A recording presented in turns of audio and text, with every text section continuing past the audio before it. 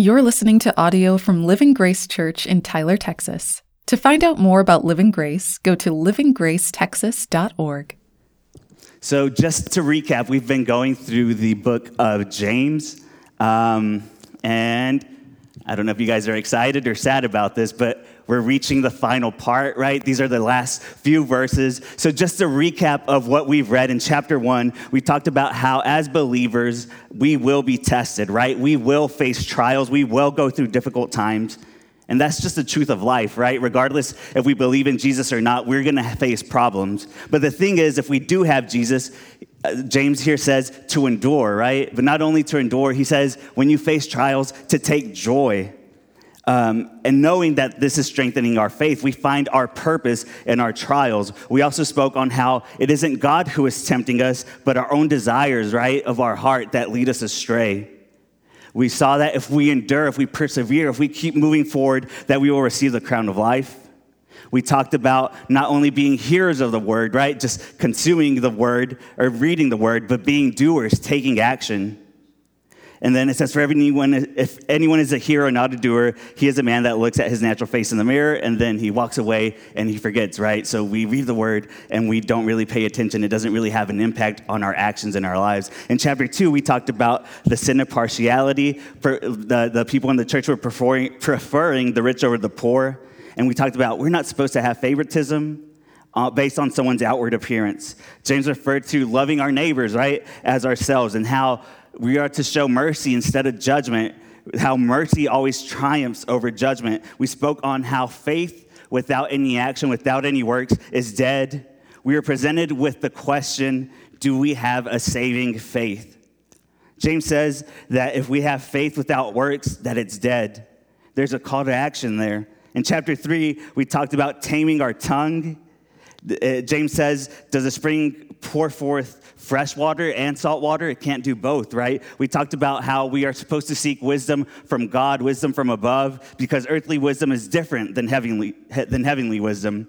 Earthly wisdom is jealous and self-ambitious. Heavenly wisdom is pure, peaceable, gentle, open to reason, full of mercy. There's that word again. With good fruits, impartial, sincere. We saw how there's a connection with wisdom and being meek, right? A connection between wisdom and submitting to God. In chapter 4, we saw that James encourages us to draw near to God and away from the world, to humble ourselves before the Lord, to submit our lives before the Lord. You know, James tells us that we don't know what tomorrow will bring. We may make plans, but he says that our life is like a morning mist, here 1 second, gone the next. So he makes us question, are my intentions, is my focus on things that are temporary of this world or on the godly things that last forever, that are eternal? In chapter 5, James talks about earthly riches, right, corroding, wasting away. And then we wrestled with the question, is my hope, is my faith in materialistic things of this world, things that we can acquire, or is my faith, is my hope in Jesus Christ? And then we talked about being patient with our faith. When we suffer, we are to remain steadfast. We are to remain clinging on to God, clinging on to the word. And today, we're talking about the importance of prayer, the importance of fellowship, and the importance of helping sinners that have turned away from God and helping bring them back. So we're going to read through most of this. And then I'm going to head back and we'll break it down bit by bit. But we're going to be in James chapter 5, and then it's going to be verses 13 through 20. And if you don't have a Bible, there should be one near you. It'll also be up behind me. But yeah, if you can just follow along, we're going to read this together. And then, like I said, we'll go back and break it down just a little bit. Mostly because that's how my brain works. If I read everything at once, I'll just go off on different tangents. But if I break it down in my mind, it makes more sense. So just so I don't take too long as well. But it's titled The Prayer of Faith. So James chapter 5, verses 13 through 20 says this: Is anyone among you suffering? Let him pray. Is anyone cheerful? Let him sing praise. Is anyone among you sick? Let him call for the elders of the church and let them pray over him, anointing him with oil in the name of the Lord. And the prayer of faith will save the one who is sick, and the Lord will raise him up. And if he has committed sins, he will be forgiven. Therefore, confess your sins to one another and pray for one another that you may be healed. The prayer of a righteous person has great power as it is working. Elijah was a man with a nature like ours, and he prayed fervently that it may not rain, and for 3 years and 6 months it did not rain on earth. Then he prayed again, and heaven gave rain, and the earth bore its fruit. My brothers, if anyone among you wanders from the truth, and someone brings him back, let him know that whoever brings back a sinner from his wandering will save his soul from death, and it will cover a multitude of sins. Verse 13 says, is anyone among you suffering? Let him pray, right? Is anyone cheerful? Let him sing praise. Is anyone sick? Let him call for the elders. So there's a pattern here, and everything that we read, it's talking about prayer, right? We see the importance of prayer. We see the importance of prayer in our lives. So James leaves instructions to do for when we're suffering, right? Pray. For when we're cheerful, it's saying praise, be thankful to God. When we're sick, it's saying call the elders of the church. So it's interesting that the answer to both when you're suffering and when you're cheerful is both, right? Come to God. And I know that this is probably nobody else, just me today, but man, the times when my faith has been put to the test, I have failed some of those times. The most difficult times in my life where I was suffering, my first reaction was not to pray, right? My first reaction was like, well, how can I fix this? How can I handle this situation? You know, because up to that point in my life, I'd been able to take care of certain things. I'd been able to handle stuff, but there came a point when things in my life were too big, the weight was too heavy, and I couldn't carry on. And then I remember even thinking like, God, where are you? Where are you in the middle of this situation? Like, I always heard that you wouldn't give me more than I could handle, but I can't handle this. But it was in those moments that God was bringing the truth of what was in my heart, right? I was prideful. I was saying, I've got this. I can handle this, God. And I wasn't praying. I felt desperate because it felt like God wasn't responding in the way that I wanted him to sometimes. Sometimes, looking back, like I said, it was just God bringing to light the things that were wrong in my heart. Taking joy when we are suffering, taking joy when we face trials isn't really our first reaction, but we have to be reminded of this. We have to be reminded to take joy. We have to be reminded to pray. James is inviting us in our moment of suffering that we are to seek God. Because when we pray, is us saying, God, I know that you're in control. When we pray, we're recognizing his presence. We're recognizing his power. We're recognizing his mercy and grace. We're saying that we trust that God truly is who he says he is when we pray, right? We're saying, God, I'm not in control. I can't handle this situation, but I trust that you are. I trust that you're there. We're not praying just to pray. We're praying expecting God to do something in our lives. We're praying expecting for God to respond in our suffering, in our trials. When we're in the middle of suffering, when we're in the middle of a trial, when we're facing things that we never thought we would face, what do? Where do we run? Again, on the opposite side of that same coin, when we're doing great, when everything's going well, when we're happy, our family's all healthy, our job is great, maybe we get a raise, we get a promotion, and everything is going great. What do? Where do we run? Who do we turn to?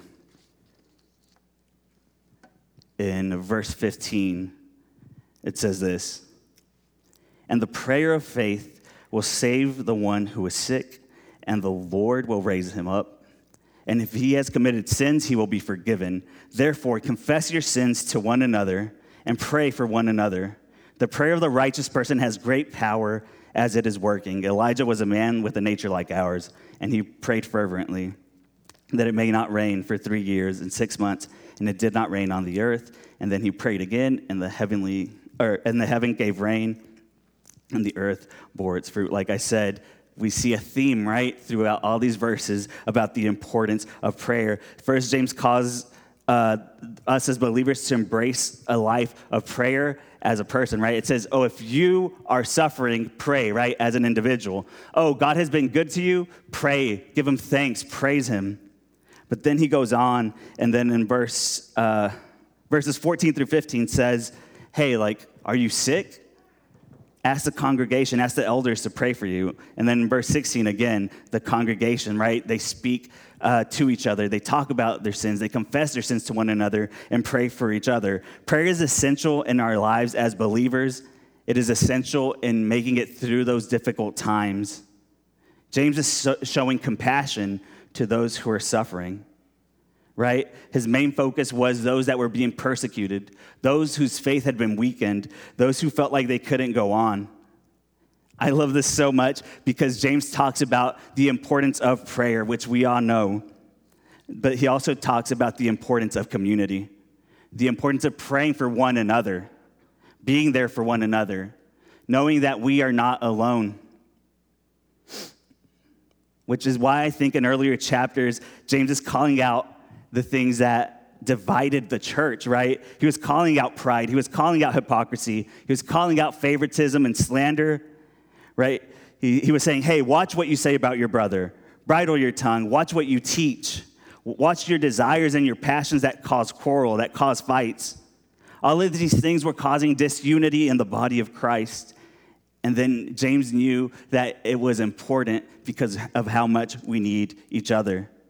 That community, that unity is something that we see throughout Scripture. In Galatians, Paul says, talks about carrying each other's burdens. In Proverbs, it talks about how iron sharpens iron, so one person sharpens another person. We say this all the time, but it's true. We do not have to do this alone. We do not have to live the Christian life. We do not have to follow Jesus alone. We do not have to go through trials alone. We do not have to go through suffering alone. And it says it clearly here in Scripture, right? We do not have to wrestle with temptation alone. Yes, we can pray. We ask God for help, but we also have each other. Verse 16 says, therefore confess your sins to one another. Pray for one another that you may be healed. The prayer of the righteous person has great power as it is working.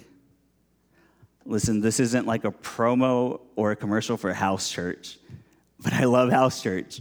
Like, it's so good. Like, again, at the beginning, we say this every week, like, oh, it's a place where it's a little bit more intimate, where someone can get to know your name, but that's the truth, right? Like, that's the truth. I can't really get to know you if I'm up here and I'm speaking to you. Yes, I'm speaking the word of God, but I don't know your specific problem. I don't know your specific need.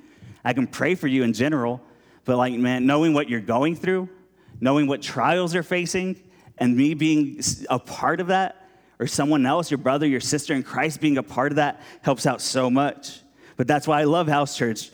You know, we're able to create this atmosphere, this culture where we can just be open, where we can be vulnerable, and know that the people in that room aren't going to judge us, but love us, that they're there for you, that, like James says in earlier chapters, that they are quick to listen and slow to speak, that they show mercy before judgment. Again, this is why James was so adamant about all of these things, right? About unity in the church, because he realized, hey, we need each other. With youth, my favorite part of youth service isn't like me being up there and speaking or teaching or whatever. My favorite part is when it's all over and we're just eating pizza or cookies or like whatever junk food we have that week, and then just talking to them. That's it, that relationship. That's my absolute favorite part, more than speaking. I don't know if I seem nervous, but speaking makes me nervous. So like during youth service, I'm like, man, I got to wrap this up, right? But like that part at the end where I can really get to know someone, where I can get to talk to them. If we're being honest, they probably won't remember every lesson or every sermon. They probably won't remember every Bible passage that I read. Ideally, I would love that, right? That would be the greatest if they remembered every single little thing. But realistically, that's not what's going on. But what they will remember is that we love them, that we poured into them, that we cared about what they had to say, that we cared about their problems, that we showed them that they weren't alone, that they didn't have to live life alone, that they could count on someone. That no matter how badly they mess up and wander away from God, that there was a place where they still belong, a place or a person that is praying for them. That is what I believe makes a bigger impact than me just showing them so much scripture and all of these passages. There's this book that I've been reading for a few months, and not because it's long, it's just I'm very distracted. Like, I could probably finish it in a couple of days if I really wanted to. But there's this book by this guy named Dietrich Bonhoeffer, and it's called Life Together. And it's really good. I really recommend it. And I mean, that's if you want to take a recommendation from a guy that hasn't finished the book. But so far, it's really good. But he has this quote that I think is very important about community. It says this: we must be ready to allow ourselves to be interrupted by God. God will constantly be crossing our paths and canceling our plans by sending us people with claims and petitions. Community calls us to no longer live by my wants, my emotions, my needs. It calls us to be selfless, to be loving, to be understanding. And I think sometimes that can almost be scary, right? Because it's like, how can I help someone else if I'm barely making it by myself? Sometimes we can feel like, what am I going to do? What am I going to say? And the fact is, we don't always have to say the perfect thing, the perfect words. We don't have to say the right sequence of words. And, I gave this great advice, and now this person isn't suffering anymore. This person isn't sad anymore. That's not really how it works, right?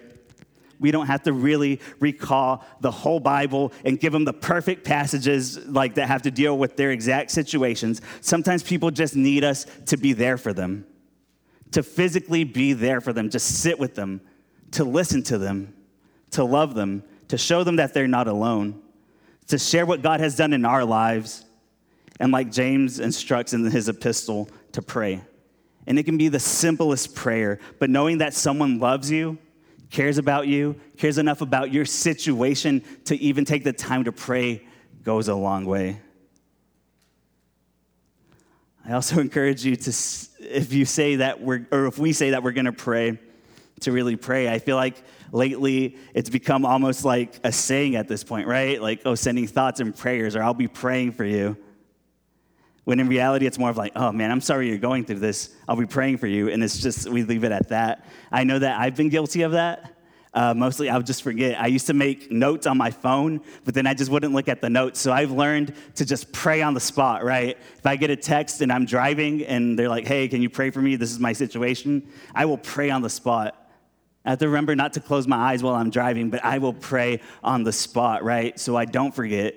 And I think the more that I pray for someone, the more it reminds me to keep praying for them later on. But it's just getting that initial prayer out, right? So we are to pray for each other. James instructs believers to pray for one another. I feel like we can do that. That's not that difficult. That's not something that is impossible for us, right? That's simple. We can pray for one another. Let's be that person that isn't afraid to ask for prayer. Sometimes, and this is what I struggle with. Like, while I was preparing for this is where God is like, hey, this is you. This is for you specifically. But something that I struggle with is asking for help, right? I don't mind praying for someone. I don't mind listening to someone. I don't mind being there for someone. But it's hard to shake that mentality of like, I'll handle this myself, or I've got it. Lord, I'll pray and I'll ask you for help. But it's just us two. We've got this. For the sake of people around me, I'll listen to them. I'll pray for them. Interrupt my plans, God, with people that need prayer. I'll be there for them. But then at the same time, I wasn't allowing people to pray for me. I wasn't opening up. I wasn't talking to people.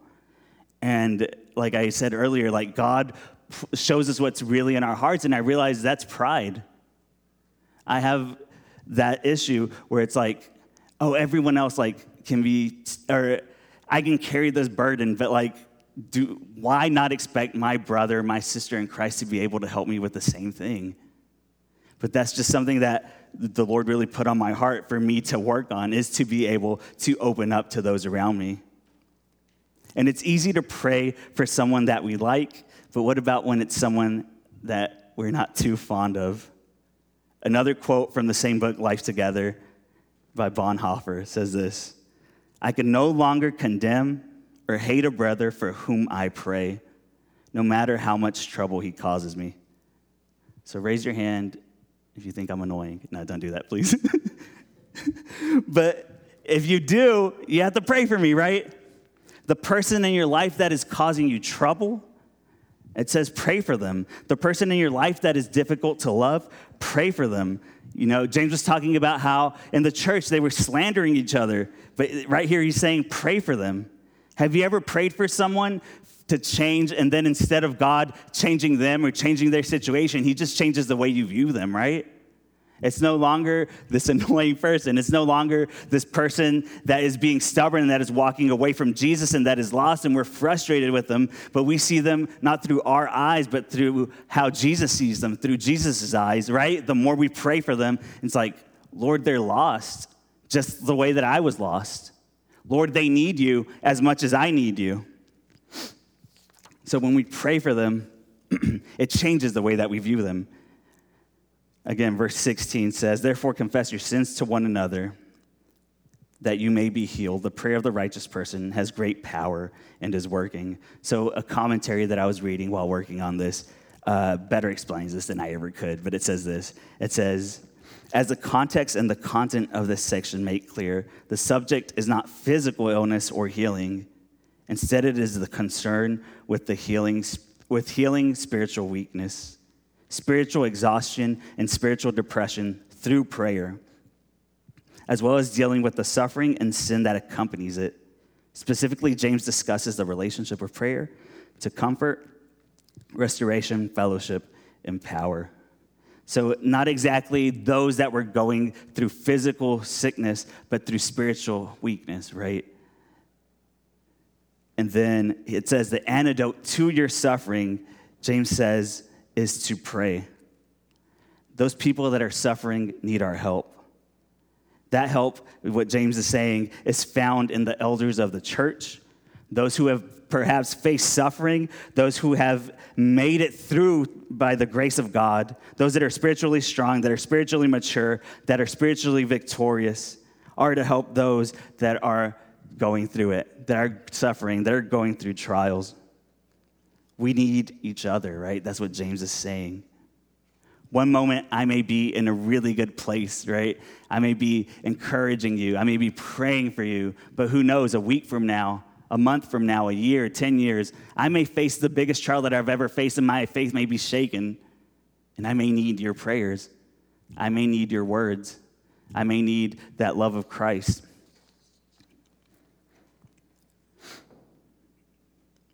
So here James encourages us to pray for those that are weak. He reminds us that prayer of those that are spiritually strong is effective. The prayer of the righteous man, right? He notes that it can do great things in restoring those that are weak.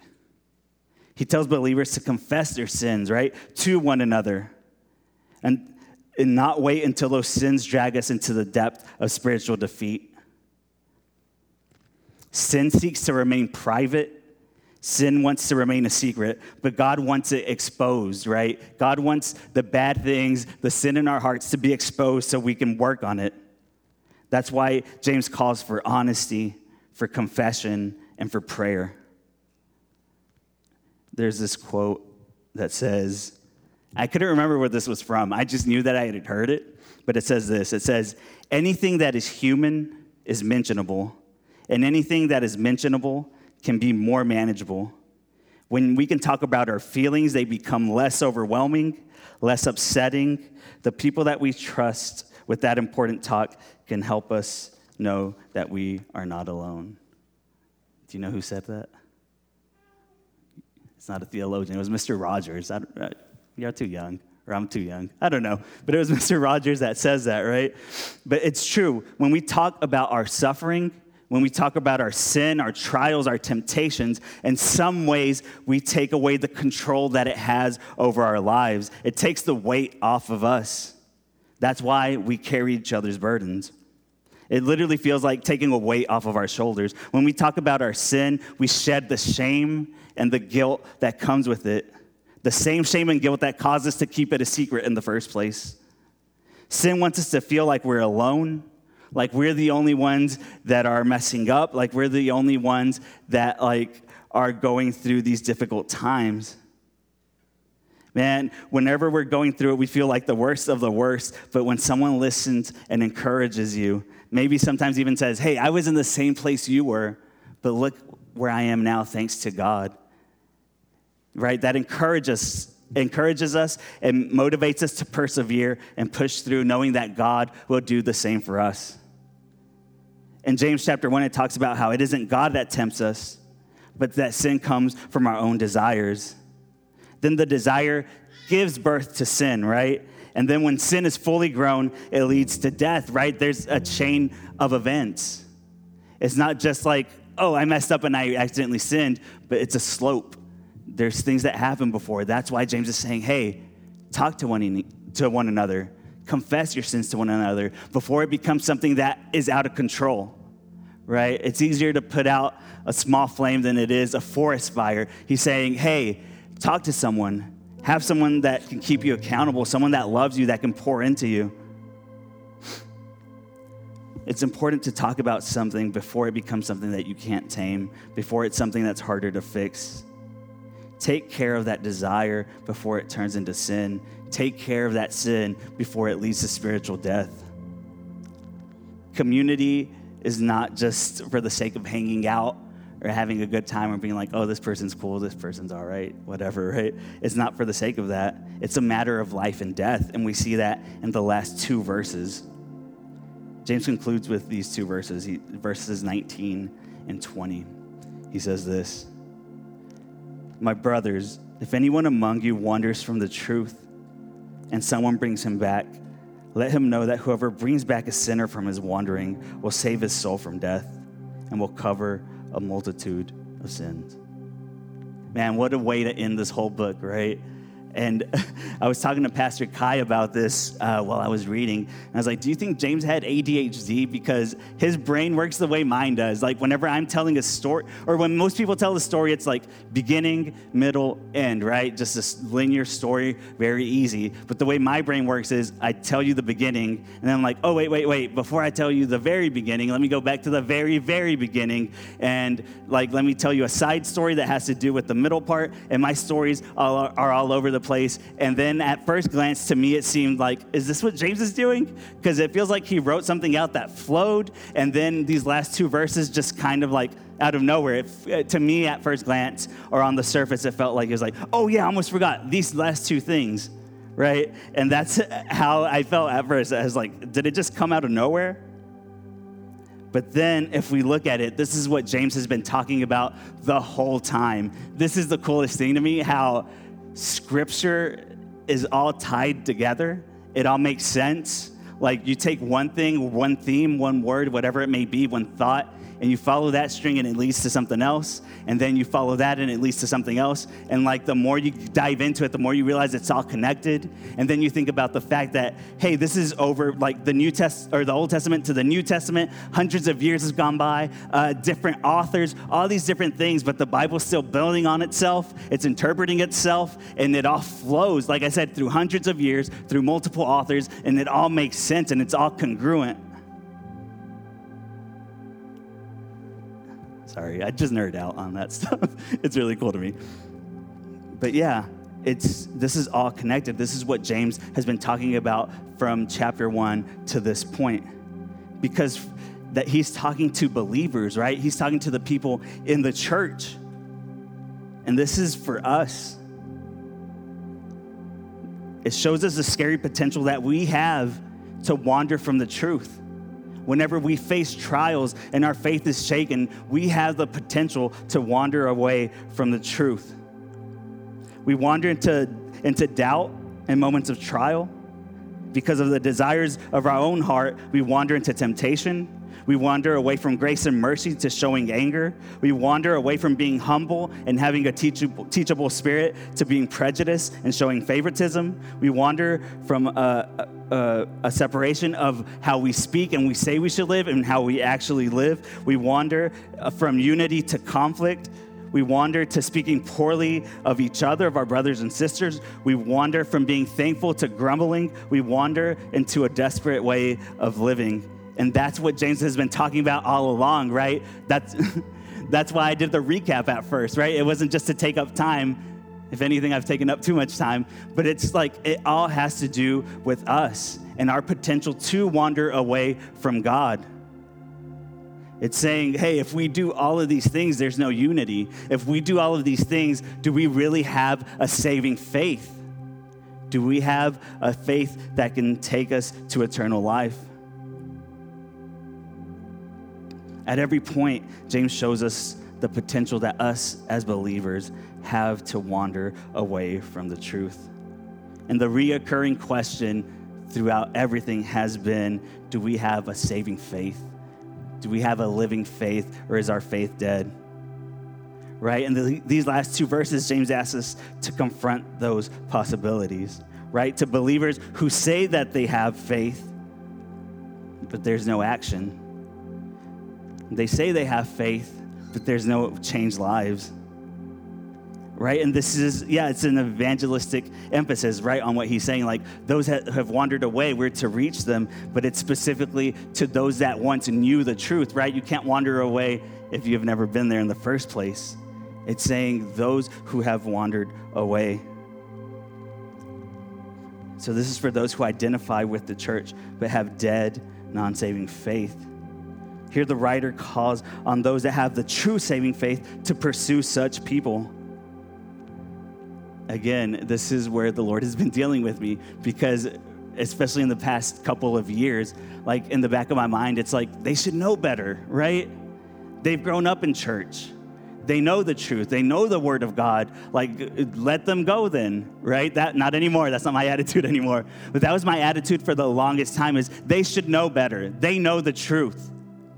But here James is pleading, right? It feels like he was really like going after them, really just laying the hammer, really laying into them, saying, hey, you're doing this wrong. But it wasn't just to be rude or be mean. It was like out of desperation, saying like, there are people that are being lost because of the way that we speak, because of the way that we act around them, because we do not have that faith, and there's people that are walking away, and we need to bring them back. And he's giving us all these different things that we should and shouldn't do, ways to test if our faith is a saving faith.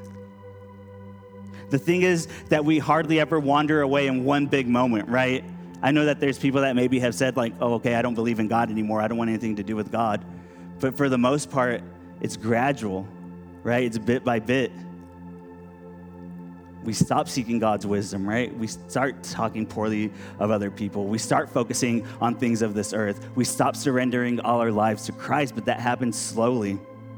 And it grows and it grows and it grows until a person turns their back on Jesus.